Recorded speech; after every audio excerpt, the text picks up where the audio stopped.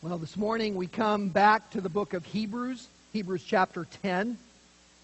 Verses 11 to 18 of Hebrews 10 are our text for this morning, if you would turn there. And if you're using one of our pew Bibles, please turn to page 1203. 1203 is where you'll find our text from Hebrews 10, beginning in verse 11. And as we began looking at this text 2 weeks ago, we introduced this section of Scripture with the concept of superlatives. That is, those words which express greatness or maximum impact. We talk about, instead of better, best, instead of more, most. And we talk about words like amazing and glorious, and even the word awesome, which, as I mentioned, is a word that, for me, I attempt to try to refrain from using, except for the person of God, for He alone is awesome. The illustration is most appropriate because this is such an amazing text. These verses are in many ways the pinnacle of the book of Hebrews. This is the top of the book. We've been moving for many weeks and months through this book of Hebrews, and we now come to, in verses 11 to 18, a climax to this book. These positive superlatives from the first verses then transition now to negative superlatives in the last verses of our text. So positively, we again might think of those words like amazing, astonishing, incredible, fabulous, or marvelous. Or one of the superlatives that best describes again the subject of our text, and Hebrews, who is of course Christ Jesus, and that superlative, awesome, as only Jesus is awesome. And Jesus is God, who God alone, in Father, Son, and Spirit, are awesome. The negative superlatives are not those associated with something bad. So don't be confused about that, but rather with the idea of removal, as opposed to something that is bad.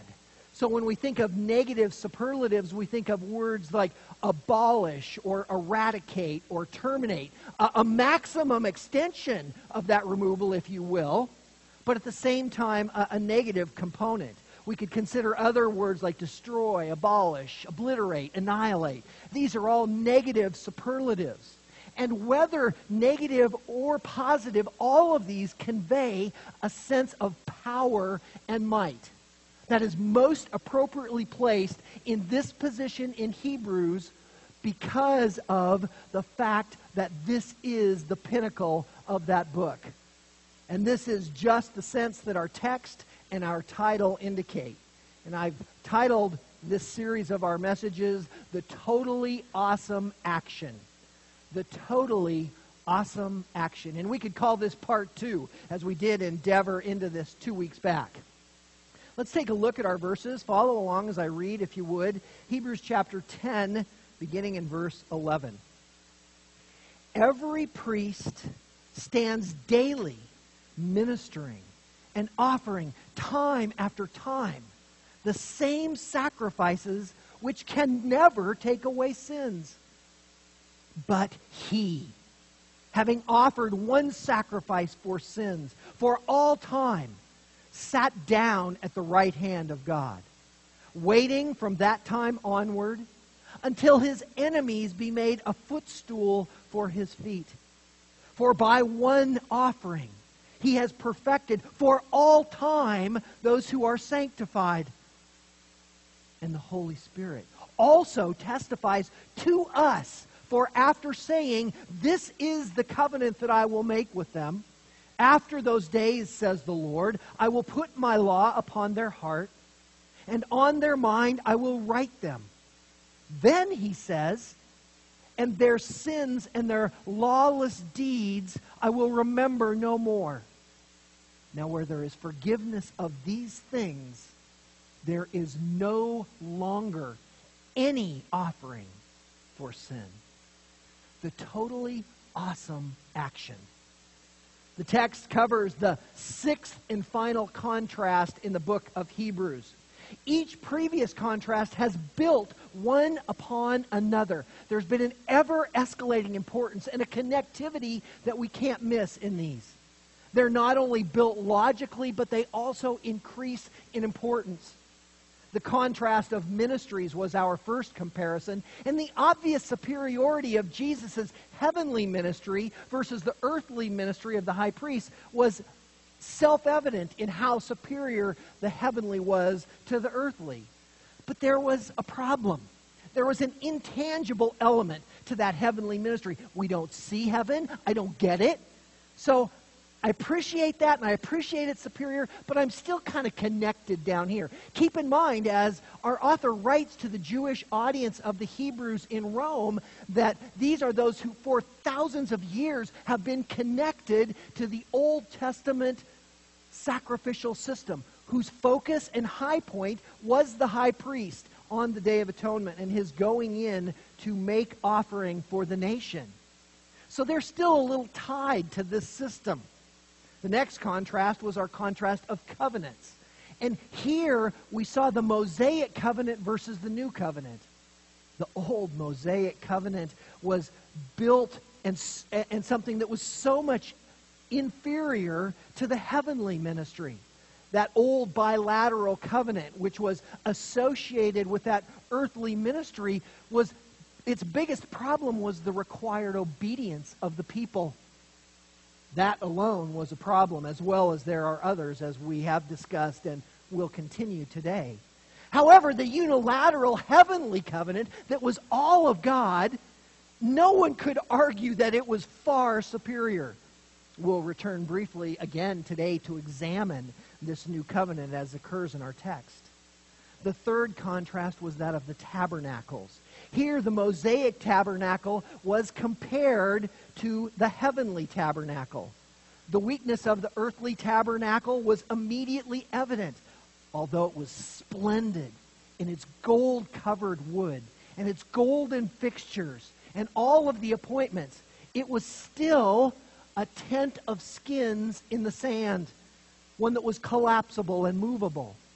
But there was something completely different about the heavenly tabernacle from which this model in the sand was built. And the reality was that it was far superior. It was and is an eternal tabernacle. And it was and is where Christ is reigning in his heavenly ministry. So the contrasts built, and with them the undeniable logical choice of the heavenly and divine components versus the earthly. Our fourth contrast took us a step further, built yet more, as we talked about the contrast of the blood. The contrast of the blood of animals versus the blood of Jesus. Just the difference between the blood of animals and humans immediately becomes apparent. That there is a superiority, as we understand that there is a superiority in creation, as God has revealed it in Genesis, of man over the animals. Despite what anyone might say, we're not the same. God has made us as his highest creation. Not deservedly so, but actually so. So with that distinction, we see that not only is it just the blood of animals versus man, but we're talking about the blood of Christ. We're talking about the blood of the Son of God. What could compare to that? No true comparison exists. This would be like Cottage Hill Academy taking on the New England Patriots.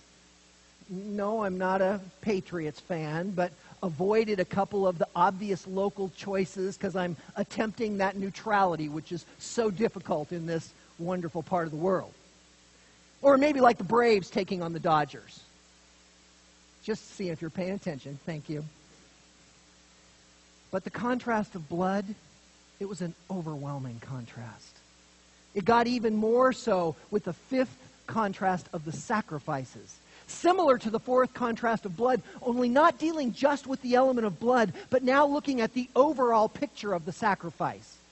Considering those animals that had to be drug in, as they heard other animals before them being killed, and they would hear the squeals and the horrors of those animals as their throats were being slit. Just brutal scenes. But not so with Christ. Jesus willingly went to the cross, knowing full well what lied before him. And the building up of that first comparison of ministries is further established and built upon, as we see, because the Lord's time at the cross, his final sacrifice, was the ultimate fulfillment of his ministry on earth. And now we come to the sixth contrast.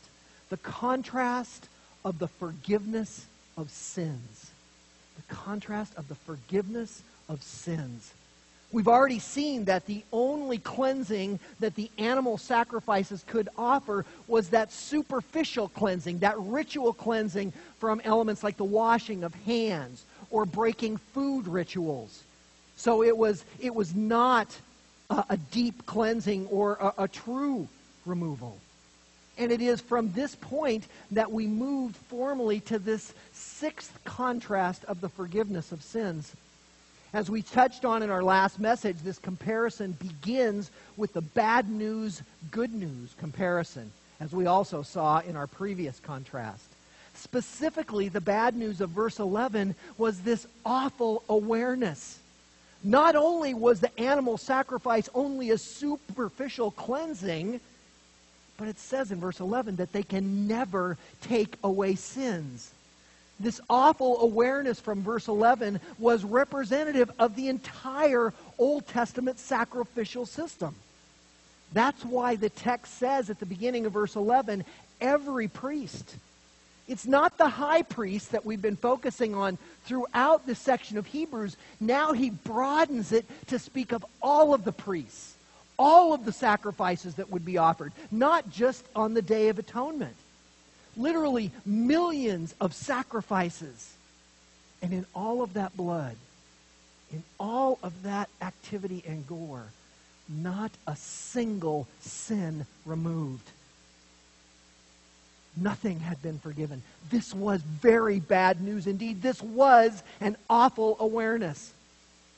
Micah chapter 6 and verse 6 carries this concept from an Old Testament perspective. And I want to review that with you. If you turn with me to the book of Micah, you'll find Micah after Jonah and before Nahum in the end of your Old Testaments.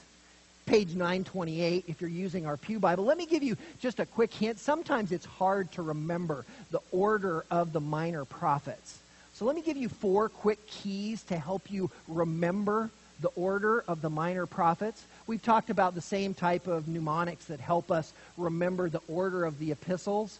Galatians, Ephesians, Philippians, Colossians. Gentiles eat pork chops, right? Works. There are some others I've heard, but that's what we're looking for. Well, we have a similar way that we can remember the minor prophets. And these 4 keys will help us. I hope they'll help you. The first key is to remember the first and the last. Okay, the first minor prophet is Hosea. The last is the great Italian prophet Malachi. So first and last, Hosea and Malachi. That's our first key. That gets us started down this road. And then the second key is the alphabet. We all know the alphabet. That sounds simple. Well, this alphabet has 3 parts. 3 parts to this key. First part is when we find out that J comes after H. Now, to understand how this works, we have to remember that there is a minor prophet that begins with J. Well, most of us remember Jonah, so this isn't too hard. Okay, so when we think of this, we find H-I-J, so J comes after H. Hosea is the first book. J comes following that. Well, now we know there are 2 J's. There's Joel and Jonah. Again, we go back to our alphabetical rule. Joel comes before Jonah. Okay, so there is our second key. The third key, and we'll come back to the other parts of the alphabet in a second. The third key is the J and J sandwich. Okay, the J and J sandwich. Jonah and Joel, or Joel and Jonah, are sandwiching the 2 consonantal prophets, Amos and Obadiah. And we know that, again, with our alphabetical rule, A comes before O. So we have Joel, Amos, Obadiah, Jonah.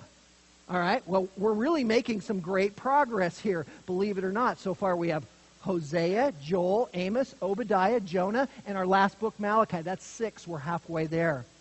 Moving ahead, we come back to that second alphabetical key employed for the first books, and now we remember the two books M and N. There are Micah and Nahum. Where do they go? Well, M's before N, and they follow H and J. So we have Micah, Nahum. Now, Hosea, Joel, Amos, Obadiah, Jonah, Micah, Nahum, and our last, still our wonderful Malachi. The fourth and final key is HZ. HZ. I don't know how you remember it. You just do because they don't go together, so that's perfect. Bring them together. It's the HZ key. The last four books go HZ, HZ. And again, we return to our alphabet as we consider them, and we see that Habakkuk comes before Haggai, but they're HZ, so we go Habakkuk, Zephaniah, Haggai, Zechariah. So these four keys will help you understand the order of the books. Hosea, Malachi, first and last, the J sandwich with A and E in between, the MN, Micah, Nahum, HZ pairs, Habakkuk, Zephaniah, Haggai, Zechariah, and now we can roll right through them. And if you're not in Awana, for all you kids in Awana, it's so much easier for you to memorize, so keep that up. But there we have it, Hosea, Joel, Amos, Obadiah, Jonah, Micah, Nahum, Habakkuk, Zephaniah, Zechariah, Haggai, Malachi. Right? You're ready. Quiz will be in 5 minutes. Be ready. No, I hope that was helpful. It is nice to be able to dive through the Old Testament and find where we're going. So let's go back to Micah chapter 6 and verse 6. Micah 6 and 6. Follow along as I read. As we think about the aspects of the lack of forgiveness that the Old Testament sacrifices caused. Micah 6 and verse 6. With what shall I come before the Lord and bow myself before the God on high? Shall I come to him with burnt offerings, with yearling calves? Hosea begins and he questions himself and says, what is it that I am to bring before the Lord? What is it that God will be pleased with? Is it that I am to come with these burnt offerings? Are they the yearling calves? Is this what God is really wanting? He immediately recognizes a weakness in this system. How is it that the sacrifice of animals can cover my sin? He knows that it cannot. He continues in verse 7. Does the Lord take delight in thousands of rams, in 10,000s of rivers of oil? Shall I present my firstborn for my rebellious acts, the fruit of my body for the sin of my soul? He knows that the animal sacrifices aren't enough, and they multiply thousands of animals, 10,000s of rivers of oil. Keep in mind the peace offering, you brought oil and flour, so all of these sacrifices brought forward. Or even that he would offer his son. Would that cover his sins? And he recognizes that nothing is working. And then in verse 8, he has told you, O man, what is good. And what does the Lord require of you? But to do justice and to love kindness and to walk humbly with your God.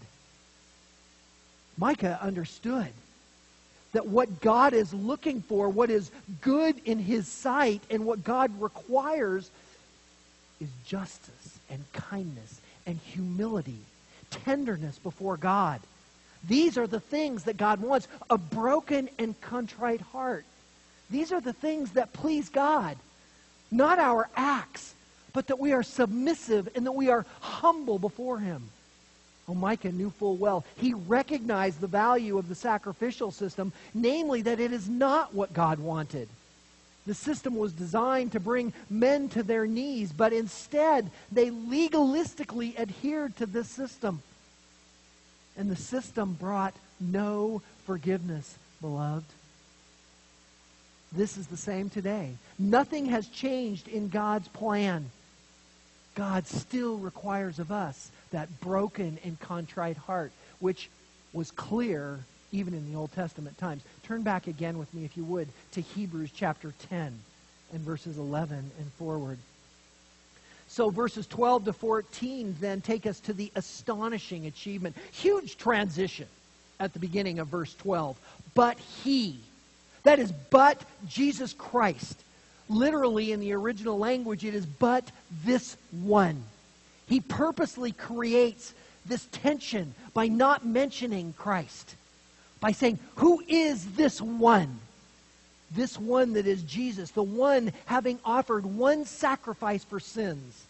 The singular nature of Christ and of his sacrifice being dramatically emphasized.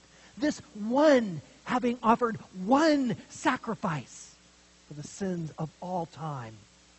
Verse 13 tells us that the same one who sat down at the right hand of the Father in verse 12 is also waiting for his enemies to become a footstool for his feet. That is, waiting for the consummation of the ages.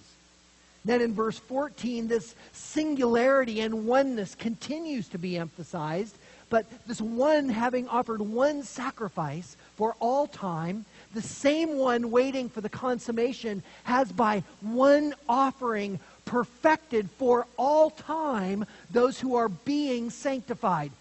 That is incredible. Let me repeat that as a summary of these three verses. This one having offered one sacrifice for all time, the same one waiting for the consummation, has by one offering perfected for all time those who are being sanctified. 4 different references to the numeral 1. 2 different references to once for all time in these verses. This is a whole picture of the 6th contrast of the offerings for sin. Verse 11, an awful awareness. There is no forgiveness now, but this one, but this Jesus Christ, he has brought full forgiveness for all sins. Incredible for us to recognize that. He has perfected those who are sanctified, literally, those who are being sanctified. Because not only is Jesus the one doing all these one things for all time, but he is also the one assisting in the sanctification. And that sanctification, beloved, is resulting in your perfection. There's a mountain of theology behind this, and we covered much of this in our last message, so I'd refer you to that from 2 weeks ago to refresh yourselves. But this is so clearly an amazing achievement. But the amazement of this totally awesome action continues in our third point. And I've titled our third point, An Awakening Abolishment. An Awakening Abolishment. In verses 15 to 17. In verse 15, the agent of our awakening abolishment is revealed. Look at verse 15 with me. And the Holy Spirit also testifies to us, for after saying. So it is the Holy Spirit that now testifies. We've just seen all of the achievements of Christ. The full complexity, the full fulfillment of the atonement, full propitiation for sin. And now we see the Holy Spirit testifying to that astonishing achievement. To testify here means to bear witness. The 2 most common translations of this Greek root of this verb. The verb is something that we're familiar with in English. The Greek word is martyria. It's where we get our English word martyr. We see that parallel sound. Martyria is martyr. A martyr is one who is killed or suffers persecution for the proclamation of his faith. The suffering or death being incurred by the hands of another persecutor. That's why when we think of the horrors of these suicide bombers, they are not martyrs, they are murderers. Because they are not suffering at the hands of others, but they are causing their own suffering and death. So here the Holy Spirit is bearing witness, proclaiming the most important thing. Anyone who would suffer martyrdom is proclaiming that which is most important to his heart. This is what the Holy Spirit is bringing forth. He is bearing witness. John Owen notes that the necessity of including the Holy Spirit is to authenticate this message. Each of the 6 contrasts of Jesus' superiority has escalated, making it more and more difficult to refute, and building more and more on the previous contrasts. Now, this 6th contrast makes the old system essentially worthless in its efficacy to actually take away sins. This would bring great objection to the Jewish mind. Now, we know that the Jews were not those who had a problem objecting. We know that they were very vocal in their objection against Paul as they sought to stone him and followed him hundreds of miles to pursue that. We see Paul write about the Judaizers in many of his epistles. So it's not that Jewish opposition was foreign.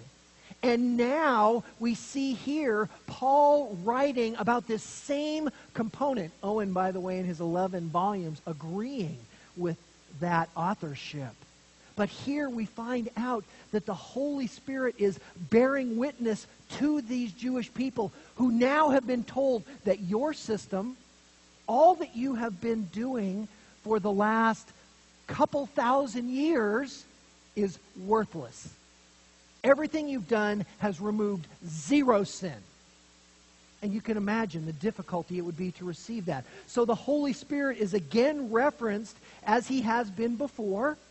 Back in Hebrews 3:7, we saw the same. Back in Hebrews 9:8, we saw the Holy Spirit brought as authentication, brought as authorial confirmation. The Holy Spirit is the perfect reference, for he is the enlightenment behind the authors of Scripture. A verse that's familiar to us and so important is 2 Peter chapter 1 in verses 20 to 21. Peter writes in 2 Peter 1 and 20, "But know this first of all, that no prophecy of Scripture is a matter of one's own interpretation. For no prophecy was ever made by an act of human will, but men moved by the Holy Spirit spoke from God." Peter is telling us that the Scripture which we hold in our hands, although written by men, is not the act of men. That it is the act of the Spirit of God moving through them to bring us this perfect and inerrant word. For no man could do such a work. This is a vital verse for us to know. 2 Peter 1:20 and also 2 Timothy 3:16 are the foundational pivot of our understanding of the inerrancy and authenticity of God's Word. They establish for us that this Word is the very breathed out Word of God. And so it is that the Holy Spirit is called as the very one to testify of the truths just stated about Christ's once for all, one sacrifice by the only one who could accomplish this feat. It's further appropriate that the Holy Spirit is brought to testify of this glorious truth, as this happens to be exactly what Jesus said the Holy Spirit would do. Do you remember that? Back in John chapter 14 and verse 26, it says there in John 14 and 26, the Lord said, "But the Helper, the Holy Spirit, whom the Father will send in my name, he will teach you all things." He will teach you all things, and he will bring to your remembrance all that I said to you. So this is further fulfillment as the Holy Spirit brings back to their memory. John 15 and 26 also says something similar. John 15:26 says, "When the Helper comes, whom I will send to you from the Father, that is the Spirit of truth who proceeds from the Father, he will testify about me." So we've just heard of Jesus' great work of bringing the atonement and completing it once for all, and now the Spirit comes to testify. And at the end of verse 15, we transition to the statement confirming this astonishing achievement just addressed in Christ's work. And in order to provide an indispensable argument, he takes the Jewish church back to their roots. He doesn't rely upon 2 Peter, he doesn't rely upon 2 Timothy 3:16 or on John. He takes them back to their scriptures, to their word, back to the Old Testament, to the Holy Spirit's confirmation through the Old Testament scriptures, and specifically back to the New Covenant language in Jeremiah 31. Look at verse 16 for that quote. "This is the covenant that I will make with them. After those days, said the Lord, I will put my law upon their heart, and on their mind I will write them." He then says, "And their sins and their lawless deeds I will remember no more." To fully grasp this text, I want to take you back to that Old Testament verse and review it. So turn back with me, if you would, to Jeremiah chapter 31. Jeremiah 31 and verse 31. Jeremiah 31 and verse 31. As we think about this great text in Jeremiah and all that he has brought forward to us, we understand the importance of the Holy Spirit taking them back to what they knew, back to the beginning. You'll find that text, by the way, on page 789, Jeremiah 31:31, if you're using a Pew Bible. The new covenant proclaimed in two major prophets, this new covenant, both in Jeremiah and Ezekiel. And I want to look at them both, but I want to start in Jeremiah, and Jeremiah 31 and verse 31. Follow along, if you would, as I read this text. Jeremiah 31 and verse 31. "Behold, days are coming, declares the Lord, when I will make a covenant with the house of Israel and with the house of Judah, not like the covenant which I made with their fathers in the day I took them by the hand to bring them out of the land of Egypt. My covenant which they broke, although I was a husband to them, declares the Lord. But this is the covenant that I will make with the house of Israel after those days, declares the Lord. I will put my law within them, and on their heart I will write it. And I will be their God, and they shall be my people. They will not teach again each man his neighbor, and each man his brother, saying, Know the Lord.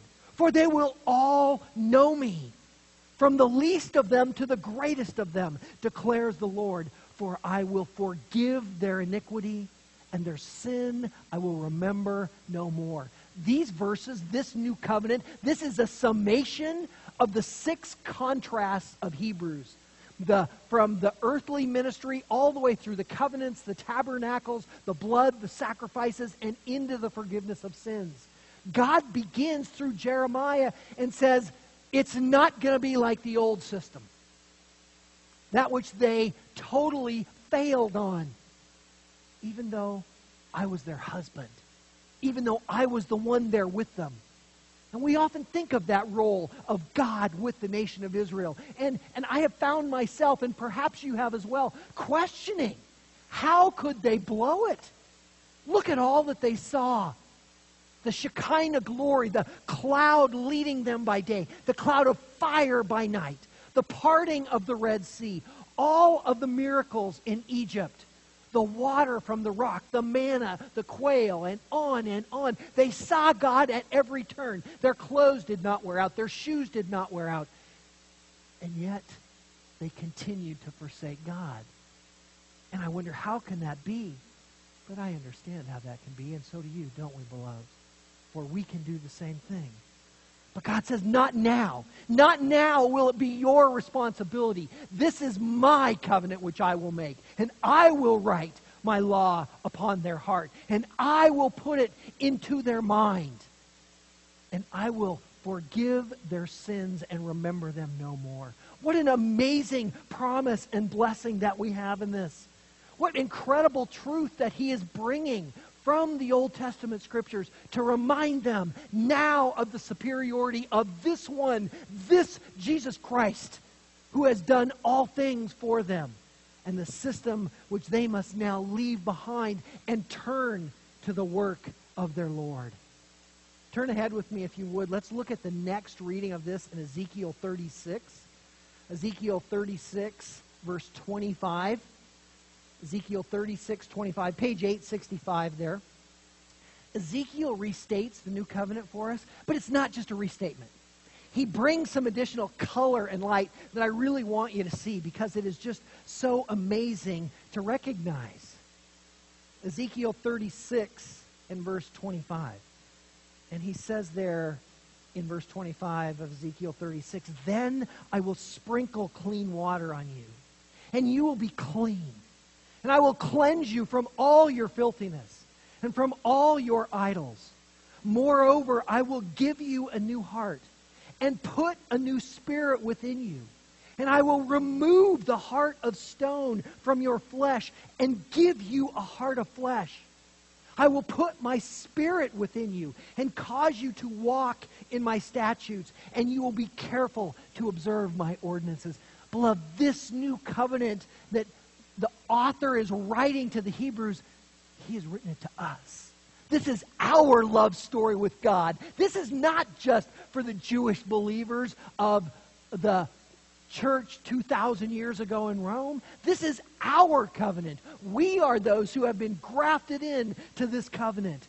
It is a beautiful text for our consideration as we recognize what God has done, that He has cleansed us. No animal blood could do so. He has sprinkled clean water on us, and we are clean. I'm reminded of the beautiful picture of the Lord at the Last Supper, as He goes and He removes His garments and He girds Himself with a towel and begins to go about to wash the disciples' feet. And Peter, "Oh, Peter, no, Lord, you shall never wash my feet. Peter, if I do not wash your feet, you have no part in me." And Peter says, "Well then, Lord, all of me. Wash all of me." The Lord says, "No, Peter, only part of you need cleansing." What a beautiful picture of the cleansing work of Christ. And beloved, each of us, as surely as those apostles, our feet have been washed. We have been sprinkled with that clean water. We are those whom God has taken our hard hearts. Did any of you ever have a hard heart? I lived 37 years with a heart harder than granite. And God removed it from me and gave me a heart of flesh, broke my heart, showed me my offense against my beautiful wife and children, showed me my horrific offense against Him. Have you seen that offense, beloved? Do you know that new heart? Does it break over your sin? That's what He has put into us. That's what He has written on our minds. That is what He has placed in us with His Spirit, who dwells within our body, who convicts us of our sin, who wars against the flesh of the darkness that we are. Incredible for us to understand this. And then advancing down a few verses with me to verse 33, if you would, in Ezekiel 36. "Thus says the Lord God, on that day that I cleanse you from all your iniquities, I will cause the cities to be inhabited and all the waste places to be rebuilt." When He cleanses us from our iniquities.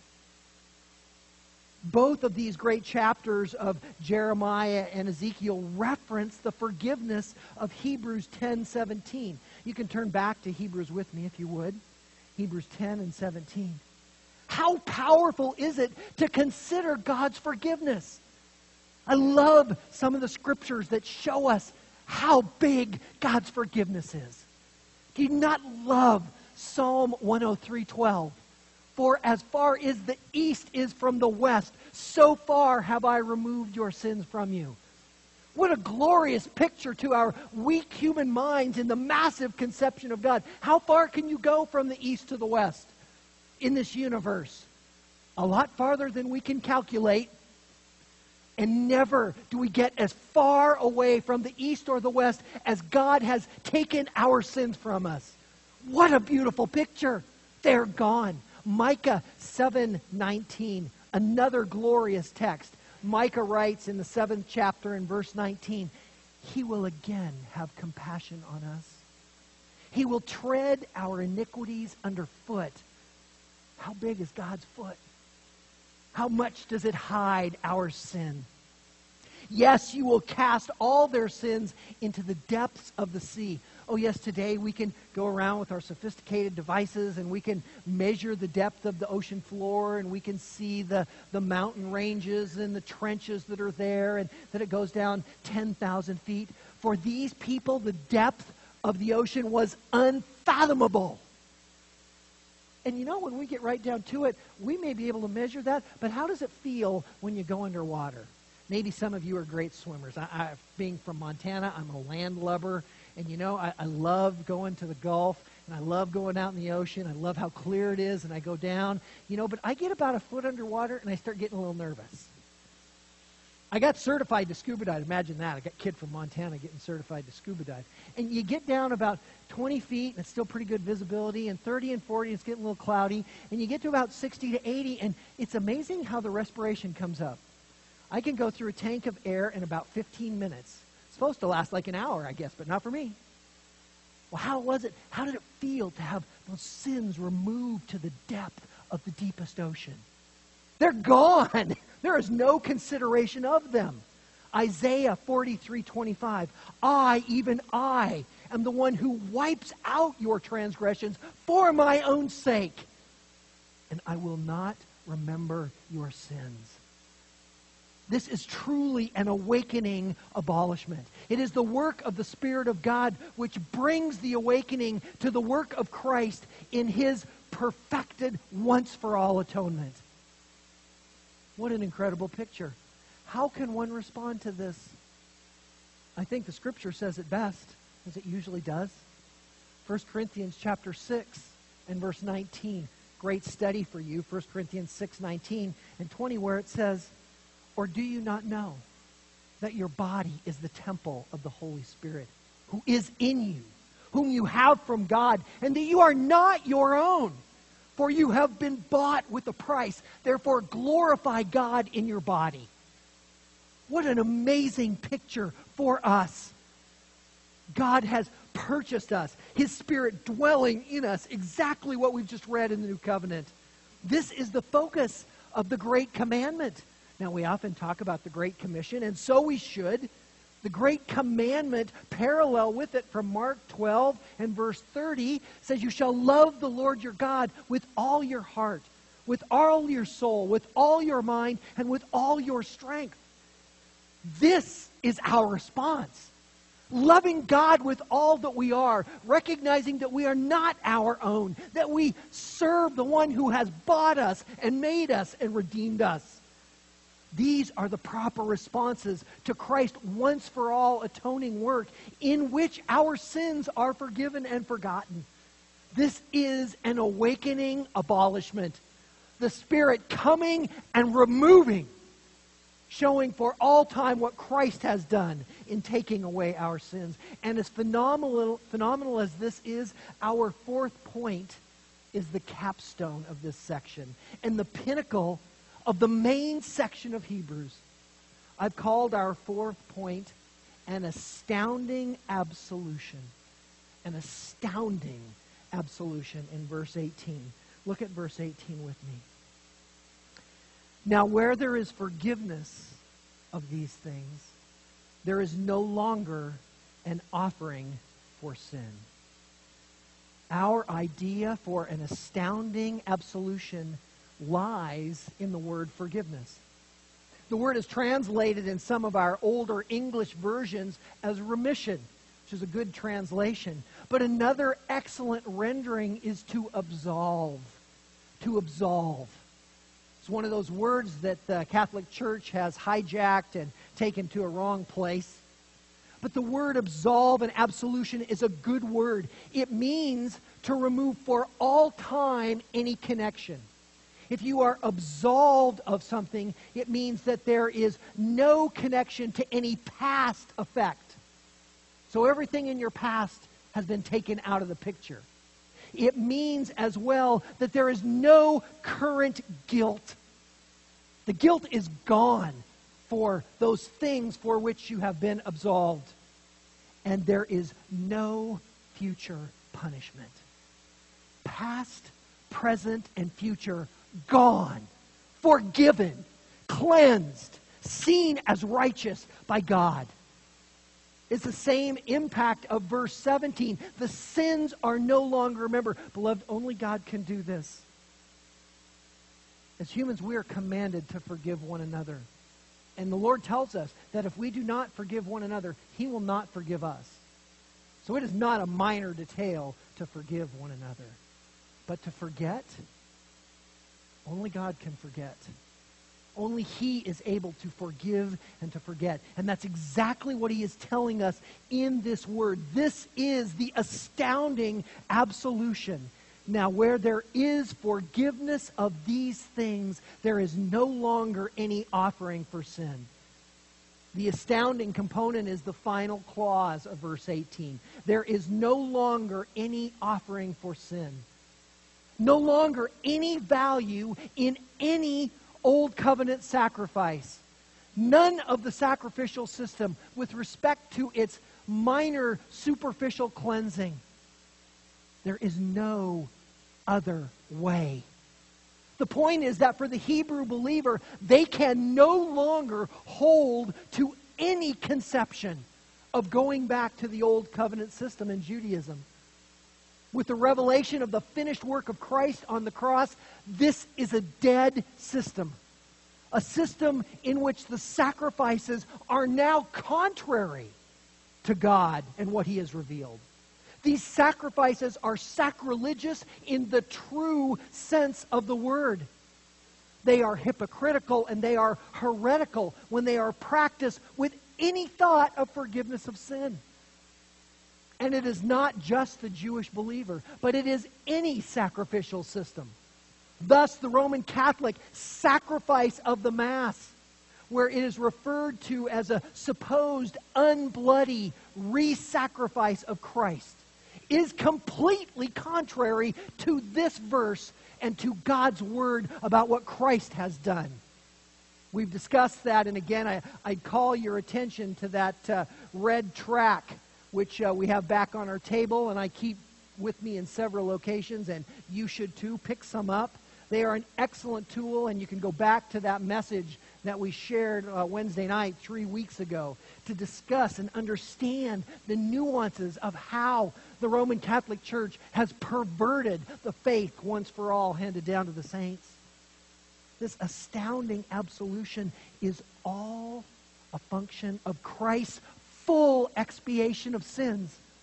No longer is there any offering than the blood of Christ. It is finished. Every sin prior to Christ's atoning work looked forward to that time on the cross. Every sin after looks back to what Christ has done and His propitiation. My friend, is this where you look? We can turn to no other fount. There is no other cleansing other than the offering of Jesus Christ. Only the blood of Christ can cleanse and wash and forgive our sins. And we each sin. We each sin every day. And the message must be on our hearts and must be on our minds as well. If you don't continue to reflect upon Christ's work on the cross as you recognize your own sin, which occurs on a daily and almost continuous basis, then where is your part in Christ? Beloved, if this truth is not running through your mind each day, then you are falling short.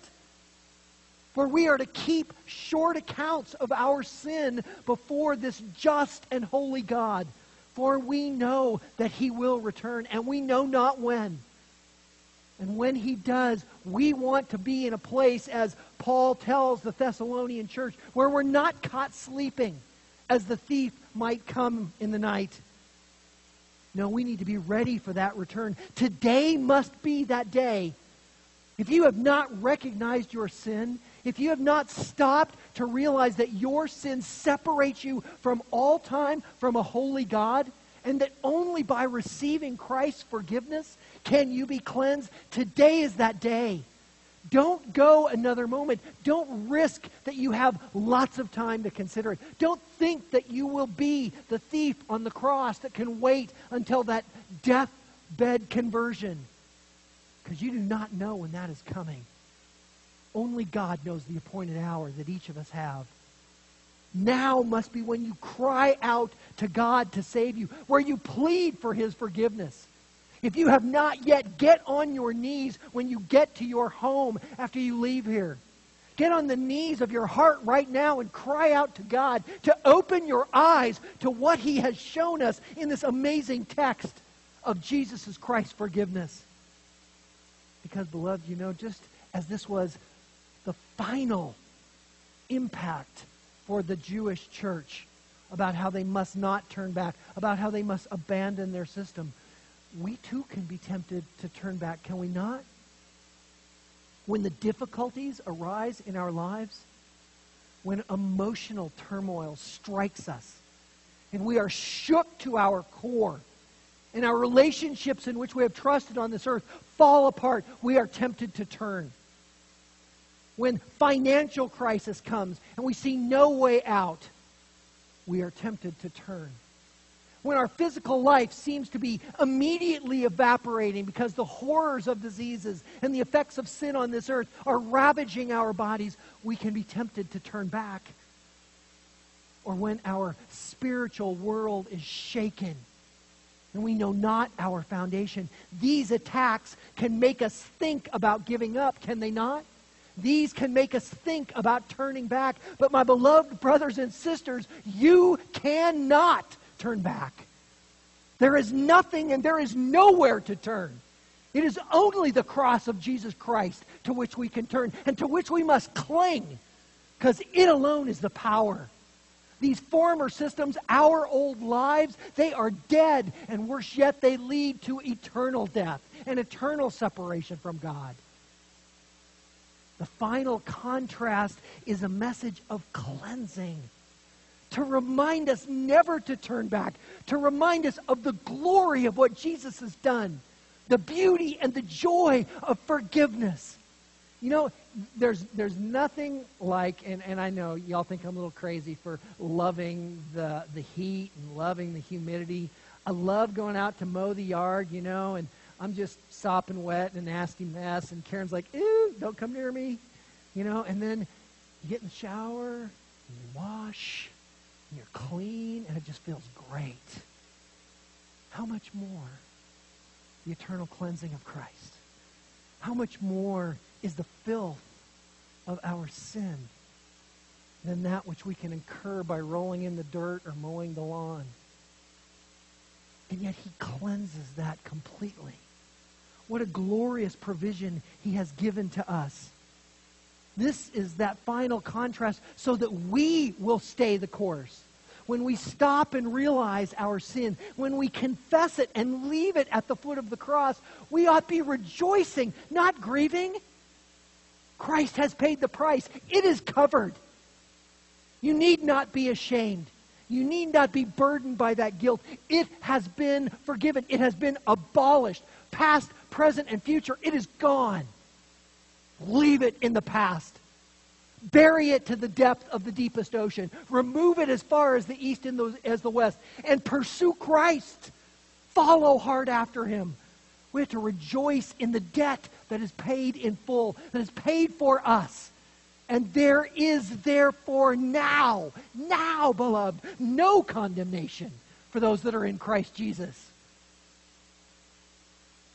We are released. We are free and clean and ready to reveal the most glorious message ever. Because he's not just given it to us so that we would know it, but so that we would pour it out to others. And more than this, Jesus is doing it. The positional sanctification of our being justified and seen righteous in God is yours now. Now and here today, if you are a believer in Jesus Christ, God sees you as holy and righteous. And the progressive sanctification, which Paul tells us in Philippians that we are to work out with fear and trembling, that work Christ is also participating in, as verse 14 tells us, that we are being sanctified by Jesus, that we are being perfected. He will get it done. Is there anything Jesus has ever set his mind to that hasn't happened? No. And you're not going to be the first. So hold fast. Strive hard. Recognize what God has called us to. He is doing it all. That wonderful process. He is bringing us to perfection So, beloved, the question becomes, how then shall we live? As Francis Schaeffer so beautifully put it, we must live as blood-bought believers. We must live as vessels of the Holy Spirit that indwells us. We must live such that our entire hearts, our entire souls, our inanimate being, our entire mind and mental faculties, and all of our strength are focused on God. It's all for Him. He is the only one that is worthy. He is the only one for whom we can live. All of our love must be for our Savior. The superlatives of this contrast blow off the page of this totally awesome action. Because this is all the work of our totally awesome God. The one and only God, eternally existing and working in three persons, Father, Son, and Spirit, and revealed to us in this text. Each revealed in these glorious contrasts. The God accomplishing all things, the God indwelling all believers, and the God who is perfecting all His children. And the God who alone is to be fully praised. May we praise Him more because of this and live in light of this great truth.